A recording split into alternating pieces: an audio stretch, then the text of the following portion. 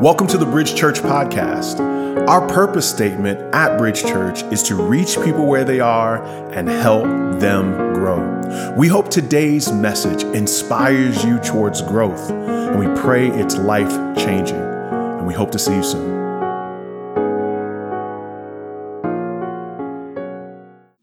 Let's pray. Father, we thank you for your grace.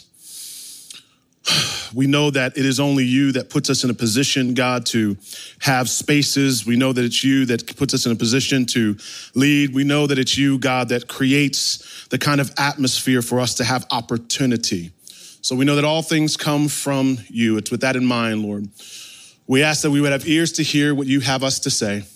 We pray that the Spirit of God would fall fresh on this place and you would remind us not only your word, but give us direction in our walk. Help us to say no to sin and yes to you. In Christ's name, amen? Amen. Amen. This series has really been built out of 1 Kings, but it's also built out of so many counseling sessions I've had with so many of you who are wanting to be here in this city with a dream, a goal, a plan, a deep desire. But because of our culture, there is this constant pressure to move into what you believe God has for you fast. The pace is killing you.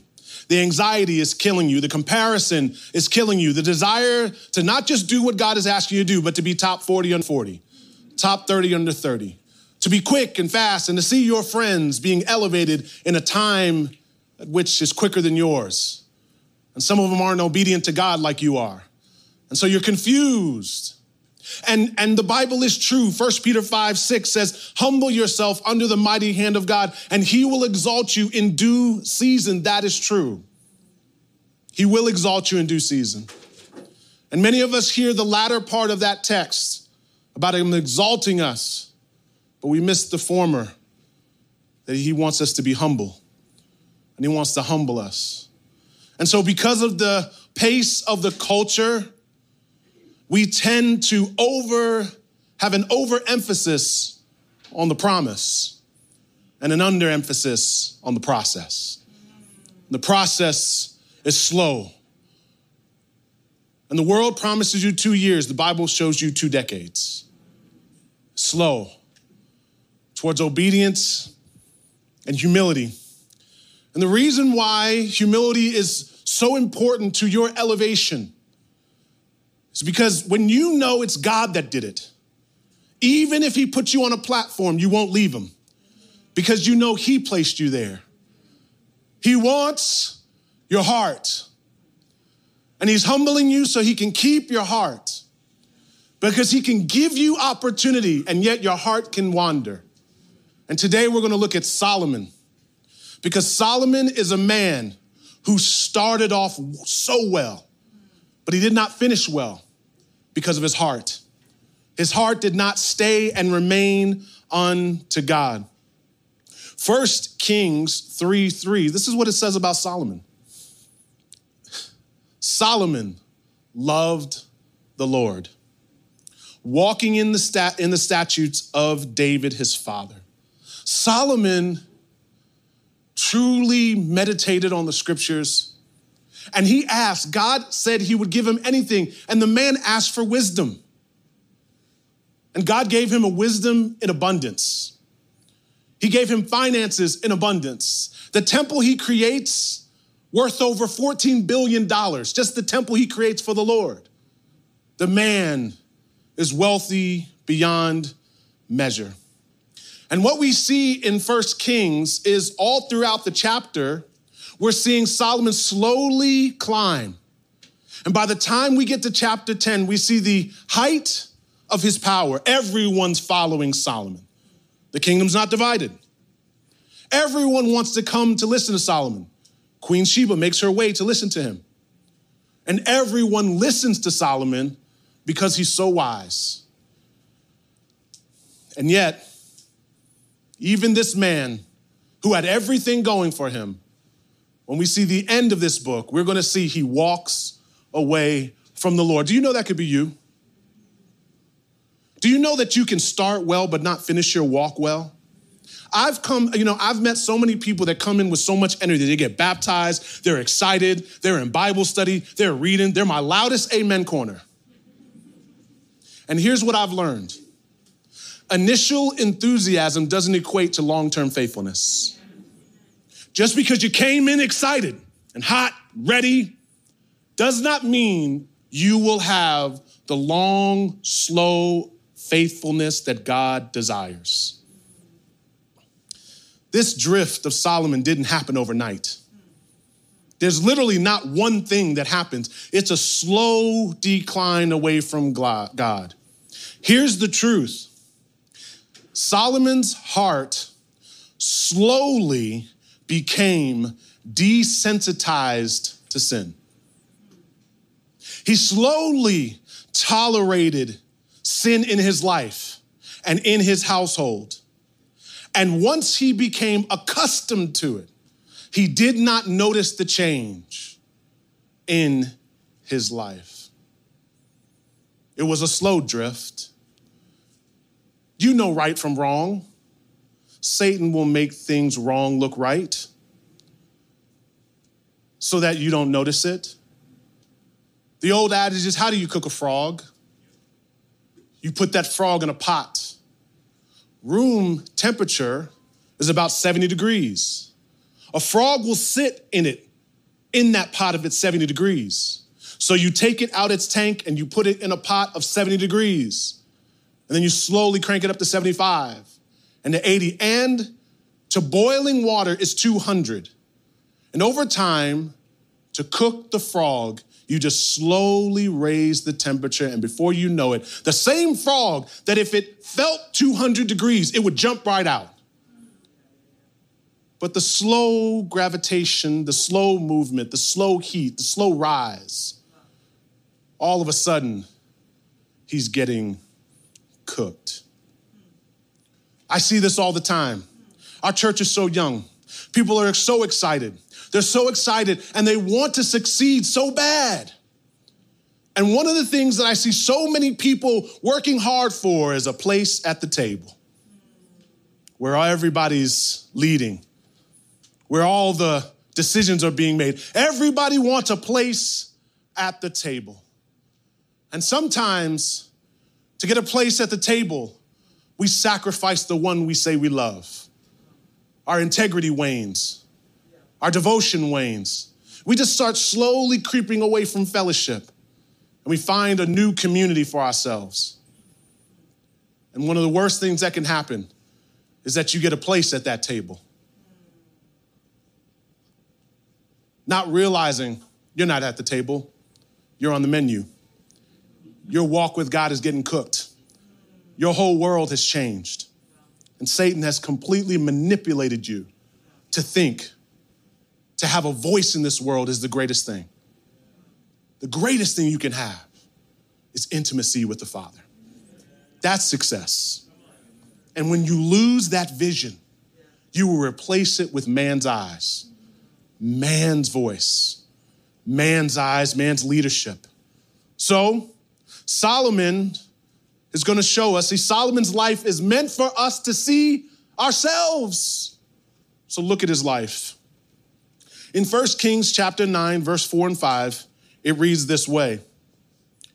If you walk before me as David your father walked, with integrity of heart and uprightness, doing according to all that I have commanded you, and keeping my statutes and my rules, then I will establish your royal throne over Israel forever, as I have promised David, your father, saying, you shall not lack a man on the throne of Israel.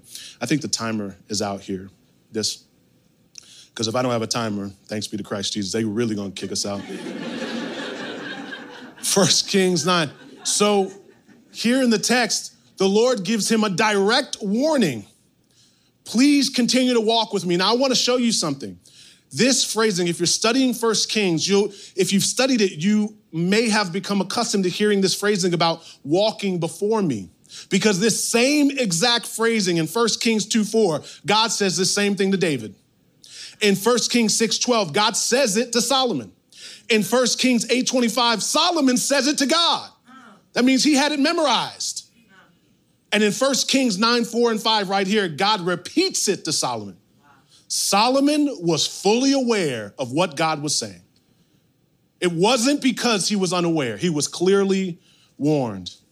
In verse 6 and 7, it goes on to say, but if you turn aside from following me, you or your children, and do not keep my commandments and my statutes that I have set before you, but go and serve other gods and worship them, then I will cut off Israel. What God was saying and what he said in 1 Kings 6 and what I talked about right before the message, Solomon had created this incredible temple. And God keeps saying the same thing in 1 Kings 2 and 1 Kings 6 and 1 Kings 8, 1 Kings 9. Keep it personal, Solomon. Don't just go and do ceremonies for me. Keep it personal. Walk before me. Be intimate with me. Talk with me. Keep it personal. Don't just read your word. Make it personal. Don't just give me money. Make it personal. Keep walking with me. And all that he heard, if you don't see yourself, you're going to miss the point. There's a very good chance you can start performing because it's not personal anymore. Wow. It's performative. You see, a lot of times people come to church to what they call have a moral mouthwash. They want to feel better for what they've been doing. So they come and they get, they my amen section. Yeah, doc. Oh, yeah, doc. I mean, they really they cry. I mean, they really cry after sermon. That touched me in a different way, but they're not changing because it's not personal anymore. Wow. That's what he keeps saying. Listen, keep it personal. Keep it personal. Not just ceremonial, not just religious. Keep it personal, Solomon. Be intimate with me. Talk with me. Be with me. That's what he's saying. And the gaze of your eyes can get off of him and get on success so easily. If it happened to Solomon, who God spoke directly to, it can happen to me. It can happen to you. Now, why doesn't anyone warn him though?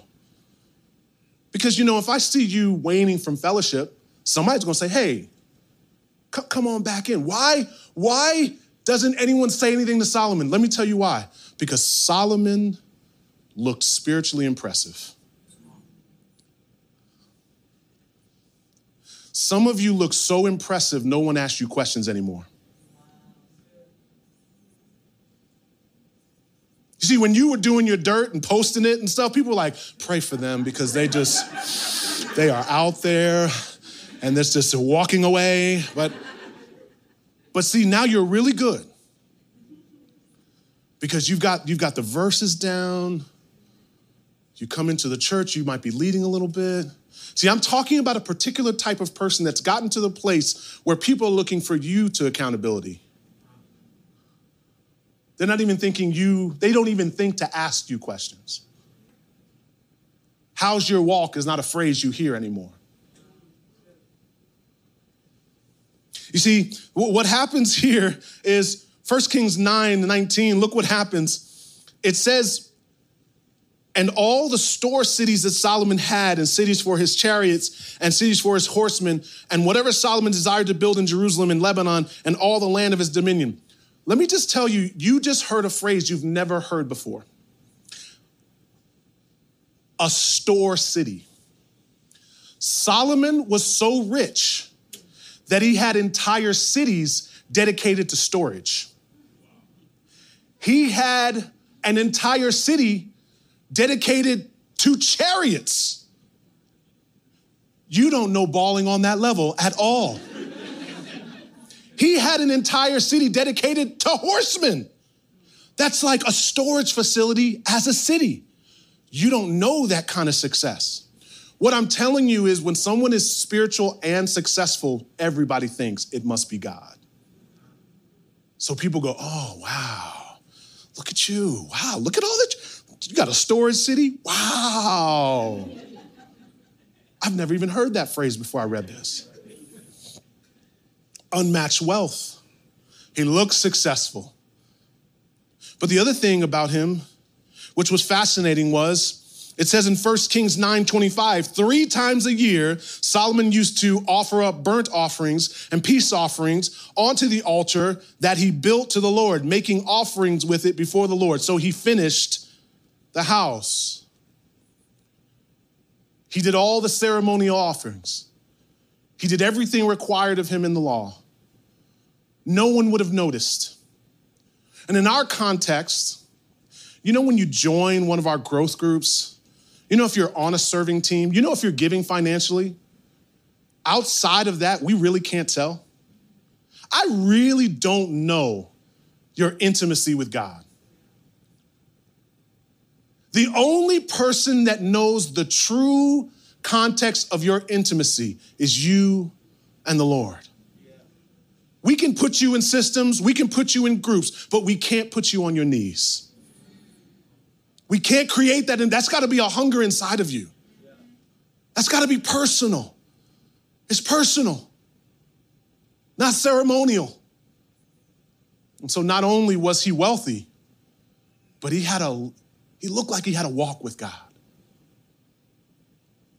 And then in 1 Kings, the next chapter, it says, and when the queen of Sheba had seen all the wisdom of Solomon, she was asking him all these questions. She's coming in with all her pomp and circumstance, and she has her chariots and whatnot. And she says, not only does she see the wisdom, look at this. Not only does she see the wisdom, she sees the house that he had built. Look at this temple. You're wise. You have all these quotes. You look at this house you built for the Lord.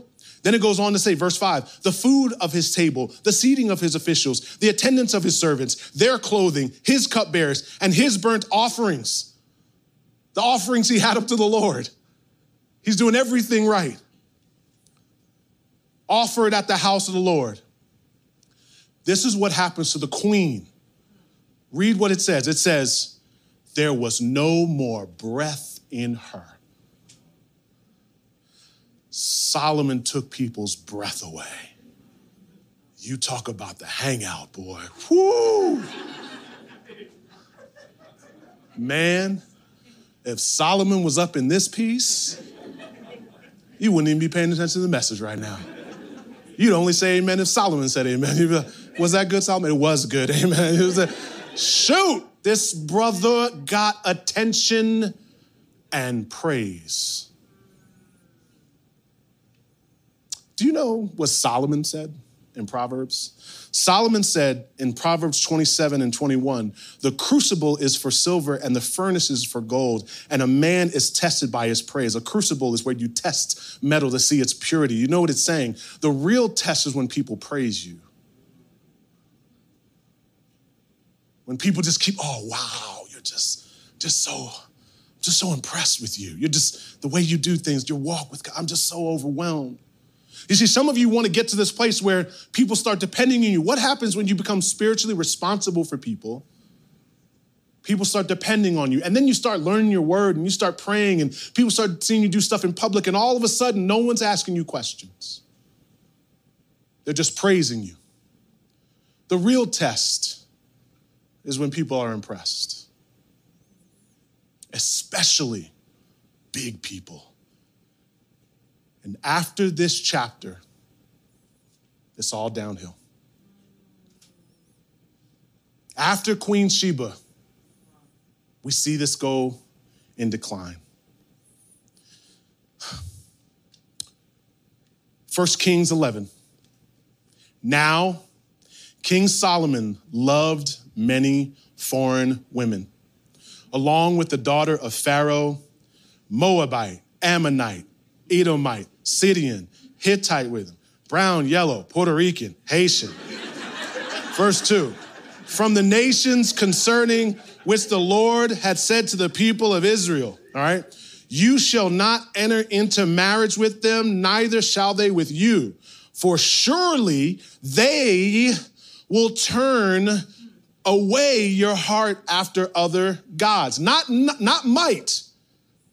The Lord definitively warned them, they will turn your heart away from God.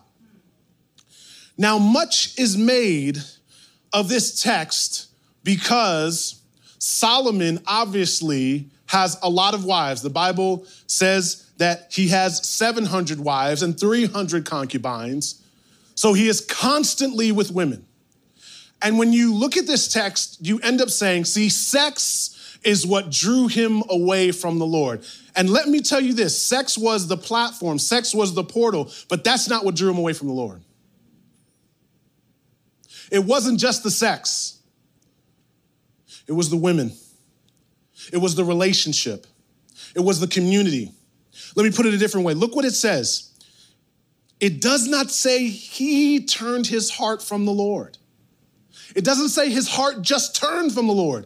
It says they will turn your heart from the Lord. The pathway was sex, but the end game was idolatry. What happened was he began to worship another god. He worshiped their gods. Understand, y'all.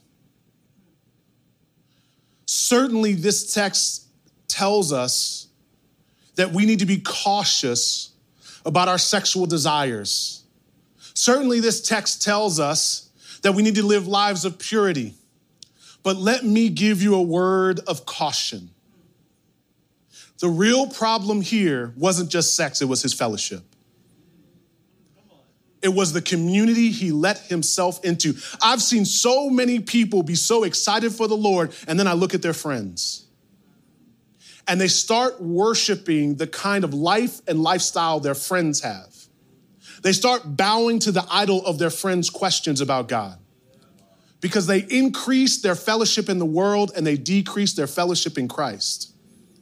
That is one of the key pathways to disintegrating your walk and beginning to drift. And see, the problem is people read this text and they make it about sex. So they decide, well, I won't have sex. Do you know you could be sexless yet worship the God of success? That you're sitting there bowing to all your friends' idols, that you just gotta be in front of people, that you gotta be at the table, you gotta be at this next event, you gotta do all these things. Because really what's happening is you wanna be seen, you wanna be known, you wanna be famous, you wanna be elevated by the world's eyes, so you start copying your friend's posture, you start following their patterns. We do these groups not so that we can just say we have groups, we do this so that you could have fellowship. I encourage you guys, before you leave out of church, stick around, try to have some fellowship. What was the biggest problem with the pandemic? It was fellowship. So many people were isolated. You know, the pandemic felt like everybody was in their freshman year of college. You know what I'm saying? Like that first year when you were tested and you weren't sure like if you really, really loved the Lord that year, it felt like everybody was all off doing their own thing and they were tested. Do you really believe what you believe? And I slowly began to see people drift. And it wasn't because they didn't have Bible content. It wasn't because they stopped giving. It was because there weren't people around them that were worshiping the God they said they loved. Keep it personal by being around people who keep it personal. And so you see his pathway is he begins to worship their idols. He's with all these women. And look what it says in 1 Kings 3 and 4. It goes on to say, he had 700 wives who were princesses and 300 concubines, and his wives turned away his heart. Notice, his wives turned away his heart. For when Solomon was old, his wives turned away his heart. Repeated, his heart after other gods. And his heart, listen, was not wholly true to the Lord his God, as was the heart of David his father. Here in the text, the author now compares the heart of David to the heart of Solomon. And he shows the idolatry that he had, that his heart went after other gods. And when you read about David, David slays Goliath. David is a warrior for God. David loves God. When you read about David in the Psalms, David is a worshiper of God. It says in Psalm 119 how he delights in God's commands. It says in Psalm 27 how he proclaims his praises loudly. It says in Psalm 100 how to enter his gates with thanksgiving and praise. David was a worshiper. David loved God. David was a warrior for God, but also know David was a notorious sinner. Oh yeah, David was a liar. He was an adulterer and he was a murderer. It's not like Solomon was a sinner and David was pure. No, he had a man killed in order to be with his wife. It's the stuff of tabloids. But what is the distinction between David and Solomon heart-wise? What tells the story? What will keep you from drifting? In Psalm 51, David helps us to see. Look at this. For I know my transgressions, and my sin is ever before me. So notice what David says. I see that I'm sinning. I know that I'm sinning. But this is the difference in verse 4. And against you, you only, have I sinned and done what is evil in your sight. He's not saying he's only sinning against God. He's saying he's ultimately sinning against God. And you see David grieving his sin, but you see David confessing his sin personally unto God, intimately unto God. Do you know Solomon wrote the Proverbs? And do you know how many Proverbs are about wealth? Do you know how many Proverbs are about women and mistresses? Have you read Ecclesiastes? Ecclesiastes, Solomon goes into detail about all the pleasures of life and the vanity of life. Solomon was very acutely aware with sin. But the difference between David and Solomon is that when David felt conviction, it led him to confession. When Solomon felt conviction, it led him to explanation. He knew how to talk about his sin. And that's one of the sneaky things with people. They'll tell you, I'm really struggling. I just can't stop. And it's just crazy how I find myself falling into the same thing. See, people get into this habit where they start ceremonially coming unto God, to church, and they start talking about their sin, but they never take that moment of saying, against you. They understand the first part of Psalm 51, I know my transgressions. Yes, that's like Solomon, but they don't say that second part, against you and you only. They don't make it personal and intimate. This is why I'm so cautious of you all learning so much about the Bible. I want you to know all the things about the Word of God. But some people think it's so impressive to just have knowledge and quote scriptures. Doesn't Solomon teach us anything? The man wrote 2 books of the Bible, and yet he walks away from the Lord. Hasn't the last 5 years taught us anything? All these pastors and leaders falling away from the Lord, they have these huge churches and huge followings. They look so impressive. They have books and organizations and all of these different things, and yet they're falling away from the Lord. Haven't we learned anything? Don't just see Solomon, see you.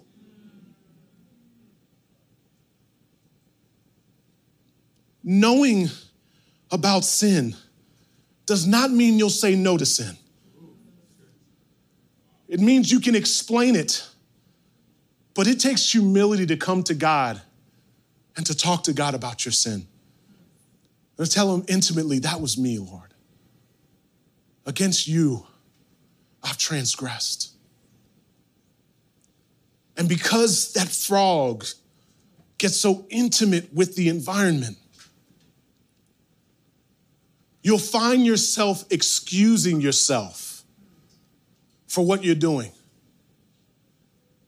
And the conviction is not the same. And what David does is he confesses. We said this last week. The Bible says in 1 John 1:9, if we confess our sins, he's faithful and just to forgive us our sins and to cleanse us from all unrighteousness.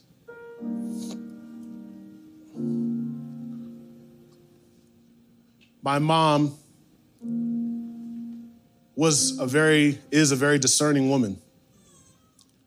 And she would leave me and my sister home alone. And she would say something like, "Don't turn the TV on when I leave." And the minute she would walk out the door, my sister would be like, boom, and turn it right on. Didn't care. No conviction, nothing. And my sister really knew how to hook it up, right? Like she could just look bold-faced. She just had a skill set. I was horrible. Melted under the pressure.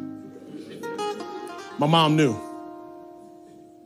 So she'd wait, see if we cleaned up. And then we'd be sitting at the table and she'd be like, "Vicky, y'all did everything?" She'd be like, yeah. And my nickname growing up was Bumper. She'd say, "Bumper?"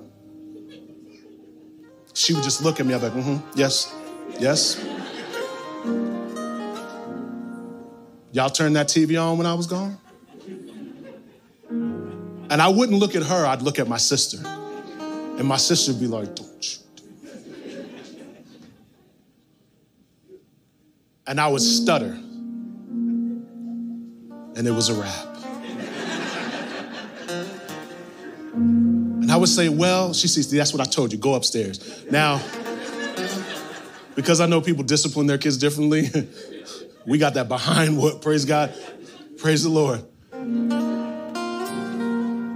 And my sister later would be like, "You're always telling on yourself. You're always telling on yourself. You're always telling on yourself." But what that little look in my mom's eye told me is, I trust you because you'll tell on yourself. God wants to trust you. He wants to trust you. He sees you and you see you. The question is not sin. Will you tell him? Will you tell on yourself? I wonder if we'll stand for a second. And I wonder if we could just create a moment right now where we worship the Lord. And I want you to intimately talk to God about any area of your life right now where just you feel like it's weighing you down. And like David, don't just explain your sins to men. Confess your sin to God. I want to create an atmosphere of worship in this place. We just worship, just intimately right now. Just talk to God right now. I'll just talk to him right now. Intimate. Make it personal right now. Make it personal. Make it personal. Father, in the name of Jesus, we want to be more intimate with you, God. Father, we want to know you more. David says, "See if there's any unrighteous way in me." Look inside of me, God. I want to make it personal, God. I want to be intimate with you. Father, would you right now, even now, create an atmosphere of worship?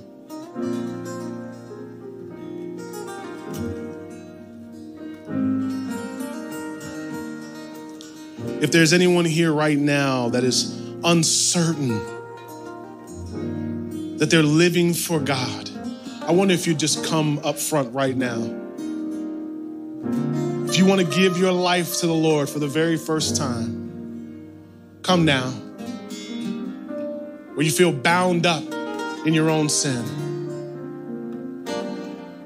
If that not be you, and if we are all believers in here, then I wonder if we could just lift up our hands and worship the Lord. Father, in the name of Jesus, take my story, take my heart, and make me more like you. Cleanse me from unrighteousness. And we ask this in the mighty name of Jesus, we pray.